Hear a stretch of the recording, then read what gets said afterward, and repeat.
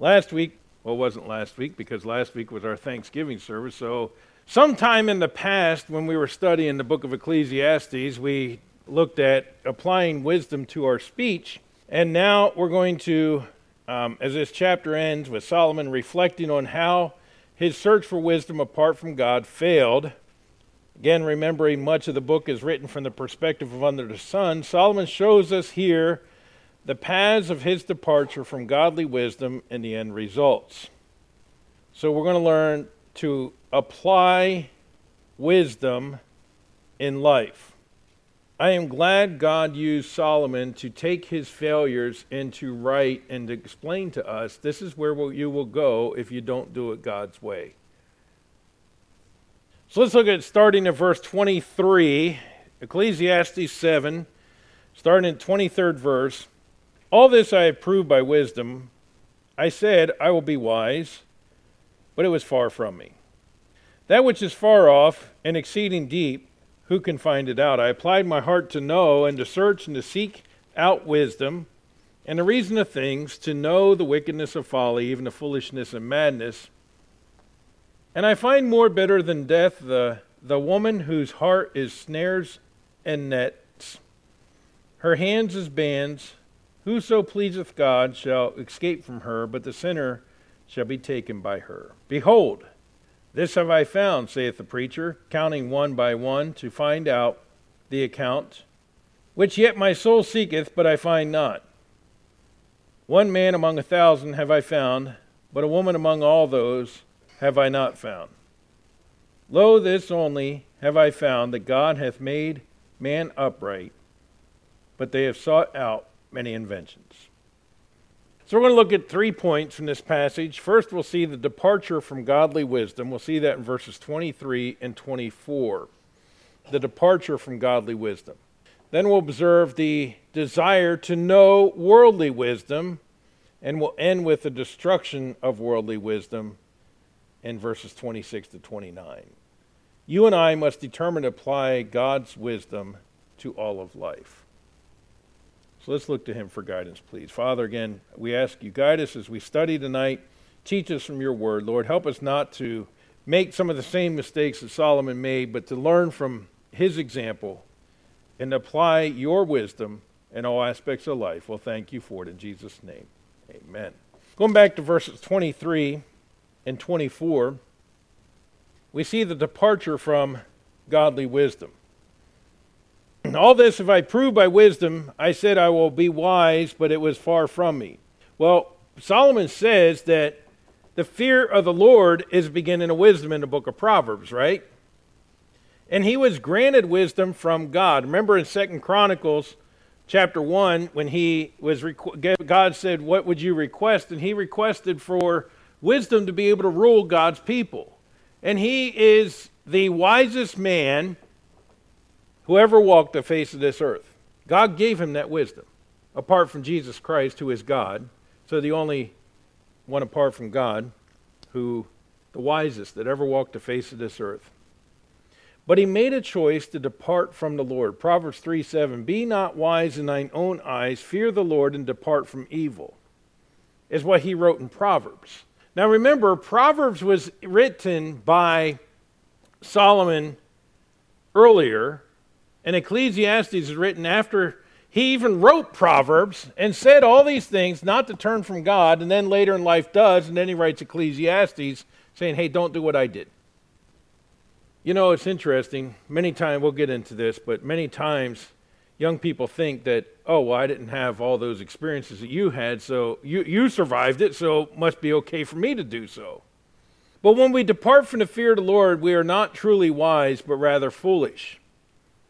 Paul says in Romans 1:22, professing themselves to be wise, they became fools. And that's where the world is today. They turn from God. They know God, but they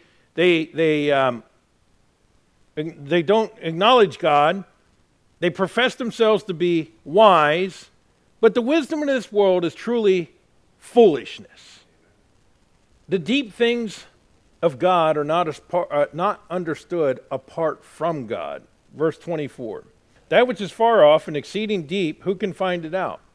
Well, we can understand what God teaches us And Job understood this. If you flip back just a few pages in your Bible, a few books back to the book of Job, in chapter 28, starting at verse 12, "But where shall wisdom be found?" Job 28, verse 12. "But where shall wisdom be found, and where's the place of understanding? Man knoweth not the price thereof, neither is it found in the land of the living. The depth saith, It is not in me, and the sea saith, It is not with me. It cannot be gotten for gold, neither shall silver be weighed for the price thereof.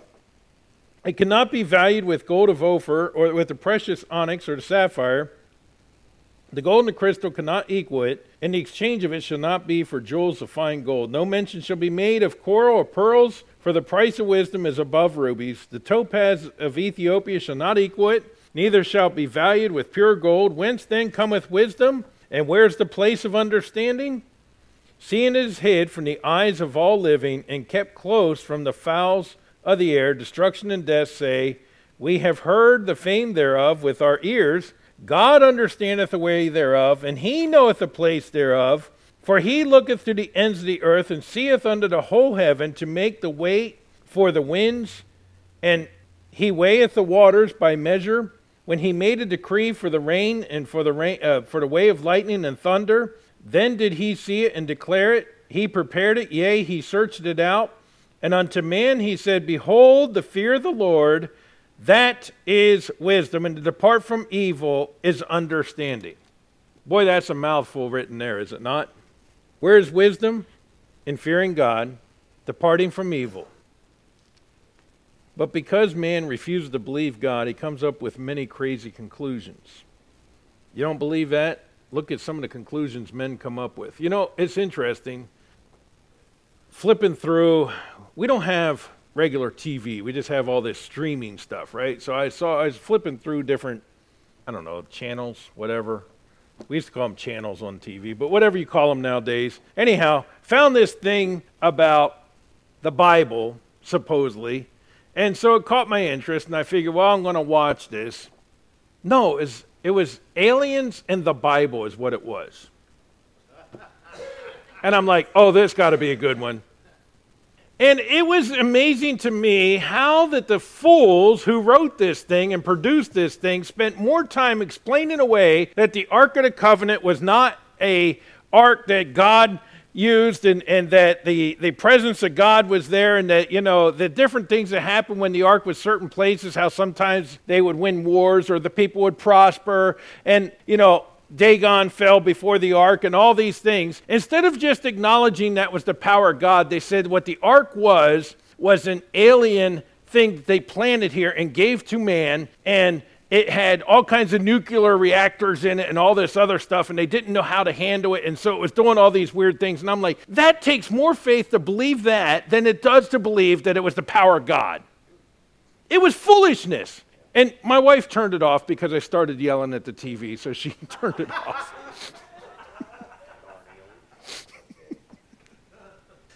That was the departure from godly wisdom. Yes, it's when I was home for 4 weeks recovering from, first of all, COVID and then pneumonia, and I was bored, so I was watching this, and she goes, you probably don't need to be doing this when you can't breathe, and I'm sitting there huffing and puffing, yelling at the TV. But departure from godly wisdom and a desire to know worldly wisdom.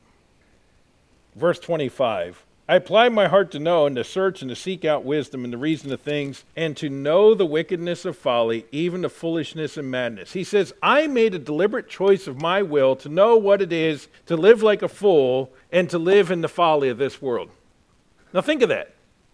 God gave him this wisdom, and he takes his wisdom and he says, I admit I made a deliberate choice of my will to go try folly. That's not a good application of wisdom there, Solomon. Now, the truth is we all have tried folly in our lives too, have we not? Okay, so before we get all on Solomon for his choice, we need to realize we've all made that same choice at one point, but he made a deliberate choice of his will. I hear people say, well, I fell into sin. Well, you fall into a ditch. You fall into a pit, but you choose to sin as a Christian. Let me say that again. You choose to sin as a Christian. Now, The natural man is bound to sin. The lost person sins because that is their default. That's what they do. They are a slave to sin and they can do no other. You and I have been freed from sin, so when you and I sin, it is not just oops, I fell. It was a deliberate choice of our will. I want you to think about that for a moment. Because, Christian, you and I can have victory. Did God not say he's provided a way of escape with every temptation? Then are we looking for the escape hatch, or are we looking for a reason to give in to the temptation? And let me ask you a question. Should we have to be there half the time, or are we putting ourselves in the position of temptation? You know, David was supposed to have gone to battle. He put himself in the position of temptation by staying home. Right? How often do we put ourselves in that position of temptation? Well, I just fell into sin. No, you put yourself where you didn't belong. He says, again in verse 25, I applied my heart to know. Applied has the idea to turn or to turn aside. He says, I wanted to search and to seek out. Searching has the idea to spy, explore, search out. So what was he seeking? Well, he was seeking wisdom, but then he admits, but I wasn't seeking godly wisdom, because then he says about, I wanted to know wickedness of folly and even the foolishness of madness. He wanted to know the wickedness of folly. He wanted to experience it. Many young people feel that they're missing out if they don't try sin. I've met young people. Well, you know, I grew up in a Christian home, and I was told to do all these wonderful things. So now that I'm out of the house, I wanted to go try it and see how it really is. I mean, my parents did it, and they're okay. You know what they don't realize? Is the scars that will always remain. You know, I've been forgiven of my past. But you know what the problem is? I have a memory. And why I can't remember what I ate for breakfast, I remember the sins of my past. You know what I'm saying? They're impressed on my mind until the day that I'm raptured out of here or the day I die. And those scars I will carry. Now, I know they're under the blood. I know they're forgiven. But in moments of discouragement, don't you think Satan likes to bring those up and say, remember, you're just a wicked, evil guy. Yes, I am. That's right, but I'm under the blood. But let me tell you something. In moments of discouragement, it's easy to want to say, I'm just a failure. And you know what else young people don't realize?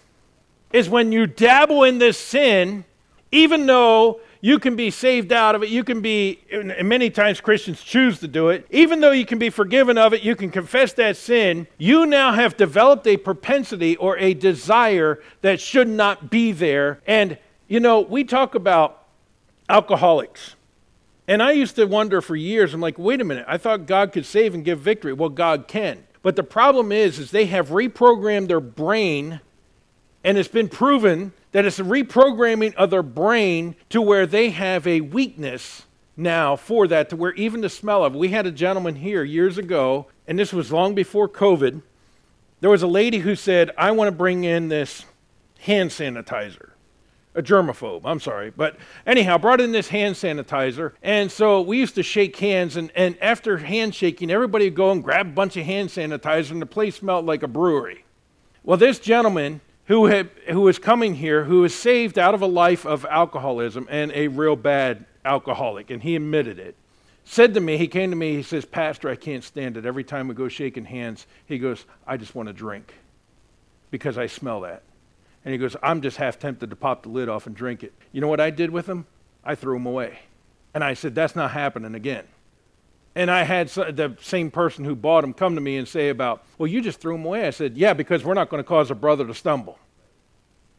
You see, his brain was programmed to where it desired that alcohol, even though he was saved, even though God gave him a victory. And you know what? I praise God that he came to me and said, I need help with this. As a matter of fact, it was funny, not funny, but interesting, because his wife would still drink, unfortunately, and she left for a reason for a long period of time. And he called me and said, Pastor, this alcohol's in my house. I can't deal with it. I said, okay, what do you want to do? He goes, well, I could bring it over to the church and you'd get rid of it for me. I said, okay, are you sure? You know, because I was willing to go get it. So he brings this cases of alcohol. And my wife and I are sitting there at the sink dumping out this alcohol, and we fill up the whole dumpster with bottles. And I'm like, I wonder what church members think of us right now. But I really didn't care because I was helping a brother get rid of, and I'm telling you, it was some high-end stuff too. It probably is a good amount of money went down the drain, and none of us cared because it was poison, and that's what all it's worth. So if you ever see me with a bunch of booze bottles around, you might want to ask what it was about before you assume, okay? Just saying. I love ministry because, where else could you get stories like this? I'm telling you. Too often saved people still look back at the world. Paul says of Demas, 1 Timothy 4:10, "For Demas hath forsaken me, having loved this present world, and is departed into Thessalonica." May we get our eyes off of this present world. The Israelites, wanting to return to Egypt. I'm teaching through Pentateuch, and we just saw that last night, how not too long out in the wilderness, oh man, back in the good old days when we used to eat the leeks and the melons and the garlics back in Egypt and going on and on about it. We remember the good parts, but we forget the bad parts.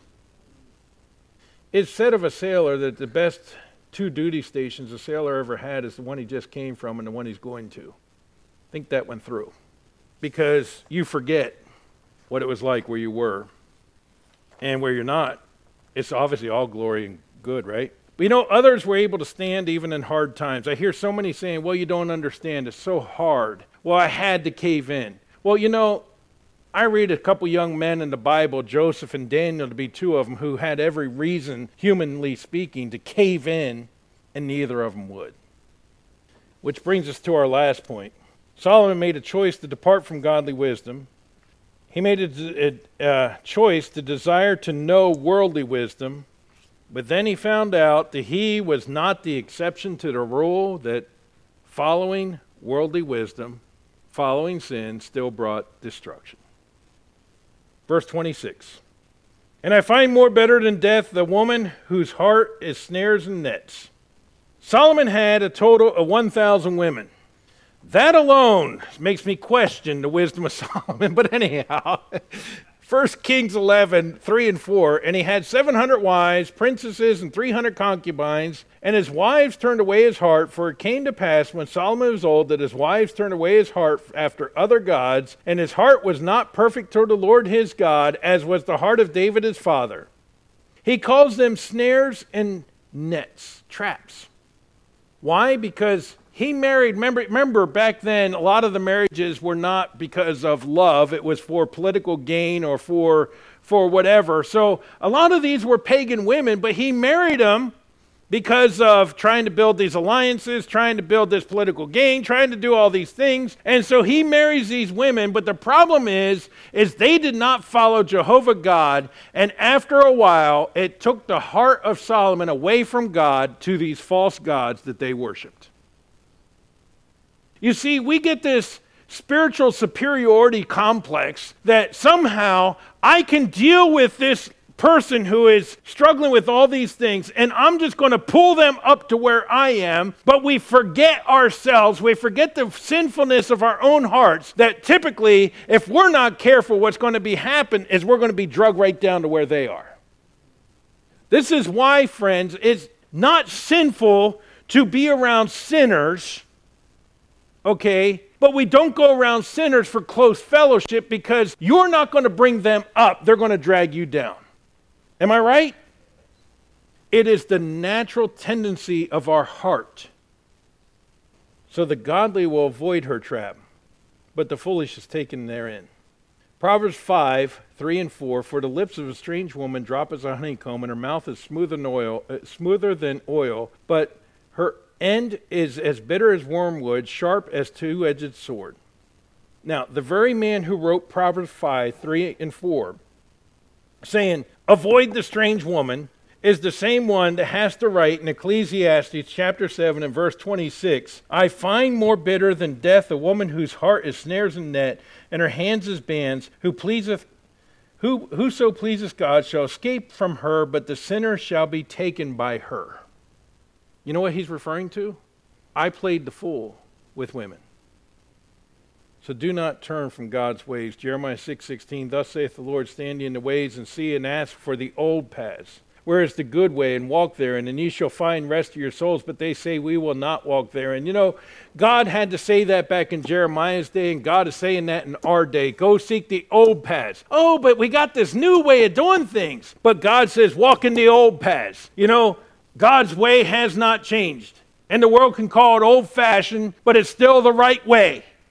And God laid it out for us in His Word, and you and I are to walk in the old paths.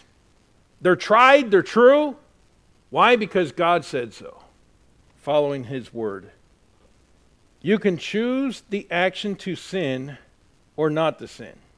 But if you choose to sin, you cannot choose the consequences that will come from that sin. You make a choice. Am I going to sin or am I not? Am I going to follow God or am I not?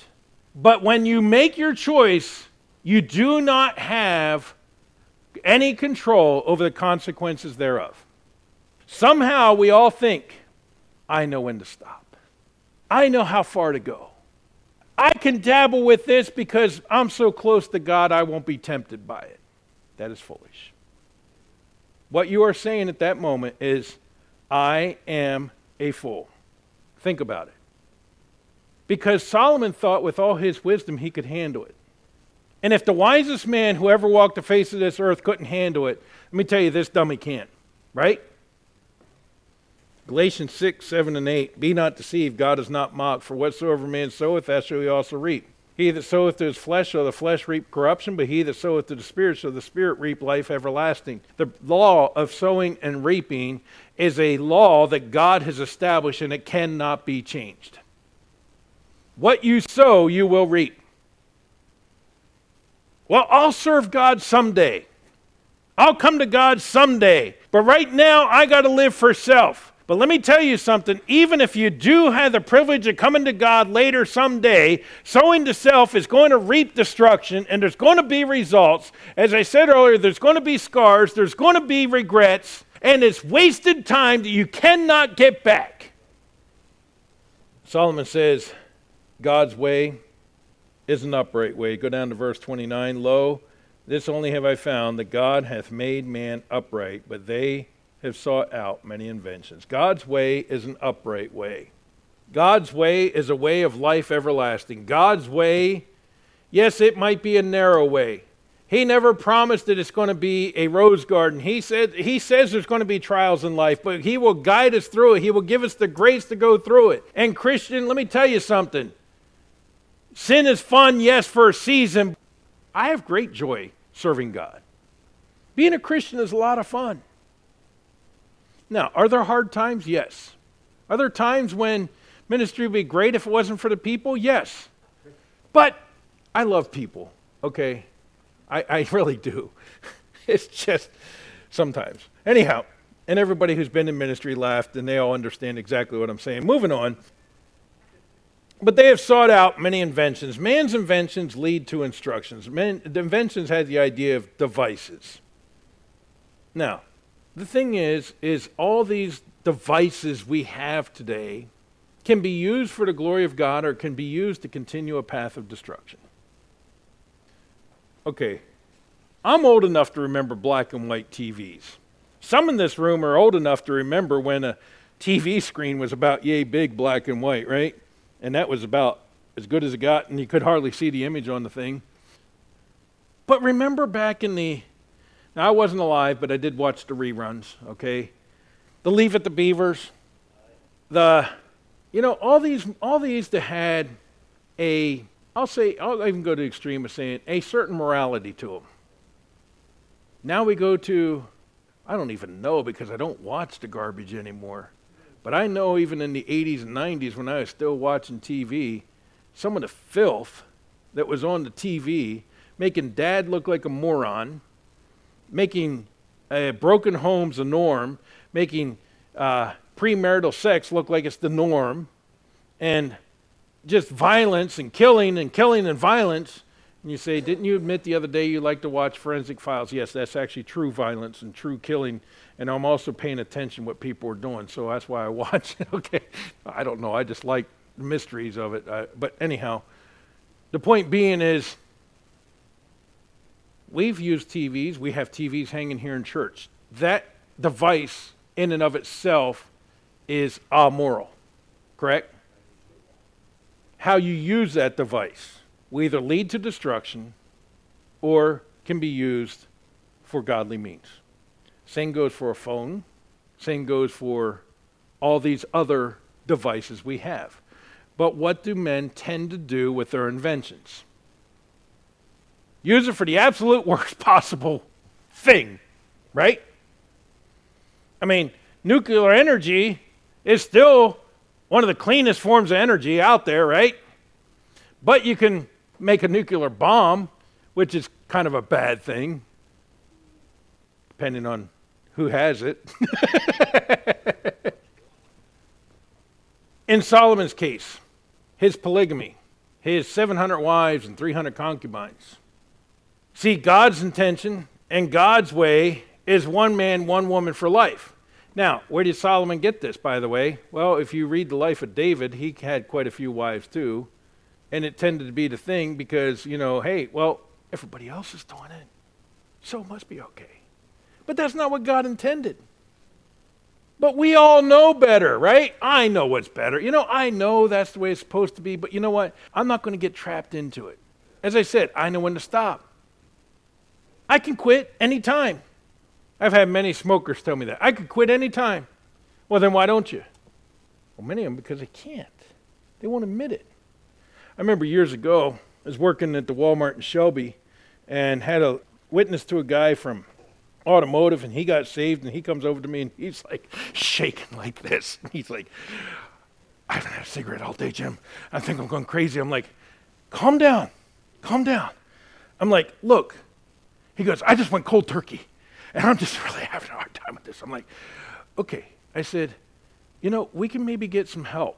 I said, there are patches to help wean you off of that because he smoked like several packs a day, and it was just horrible for him. I said, we could do something to help you. No. I'm going to be fine. It's like, he wasn't fine. He needed help. And by the way, it's okay to admit I need help. We're way too prideful. And I know there's those that say, oh, well, God will give him the grace. I understand God gives the grace, but he's also given some medicine to kind of help sometimes when your body has been reprogrammed by your addiction. Anyhow, he could stop, and he did. Cold turkey, probably not the best way to do it, especially for him. But he was a mess. But God says, there's a way which seemeth right unto man, but the end thereof are the ways of death. Solomon wrote that twice in Proverbs 14:12 and again in 16:25. Now, God only has to say it once for it to be important. But God chose to repeat that because he wants us to remember it. There is a way which seemeth right unto a man, but the end thereof are the ways of death. Friends, we see people we come in contact with every day doing what they think is right in their own eyes. You think it's okay for everybody to do that which is right in their own eyes? Read the book of Judges, because sometimes I scratch my head still reading through that book and say, huh? You did what? Because every man was doing that which was right in his own eyes. And boy, there was a lot of destruction in the book of Judges, wasn't there? A lot of death in the book of Judges. And so it is for every one of us, and there is no exceptions to the rule. And if Solomon were standing here tonight, he would tell you, listen, I asked God for wisdom, and God granted me that wisdom. But instead of following God, I abused what God gave me, and I thought that I would, with my wisdom, would be the exception to the rule, and so I chose to follow folly. I chose to follow wickedness. I chose to go find out what it's all about, and I regret it. Don't do it. Because if he couldn't handle it, how do you and I expect to handle it, Christian? Don't play with sin. It is fire. And we're no exception. If you handle the fire, you're going to get burned. Solomon made a choice to depart from godly wisdom. He made a choice to pursue worldly wisdom. He reaped the consequences of his sin. Now listen, maybe you were saved at a later age. Maybe you had lived a life that was living in the world and living with the worldly wisdom. And you say, I have children, I have grandchildren, and I want them to follow God, but they're following the pattern that I followed. You just keep following God and set that godly example. And God can use that to work in their hearts. But you just keep following God. Keep serving God. Don't fall back in that trap. But you show them that there's a better way. You show them that following God's way brings joy and peace and happiness, and continue to pray for them. Let's remember to apply godly wisdom in all of life.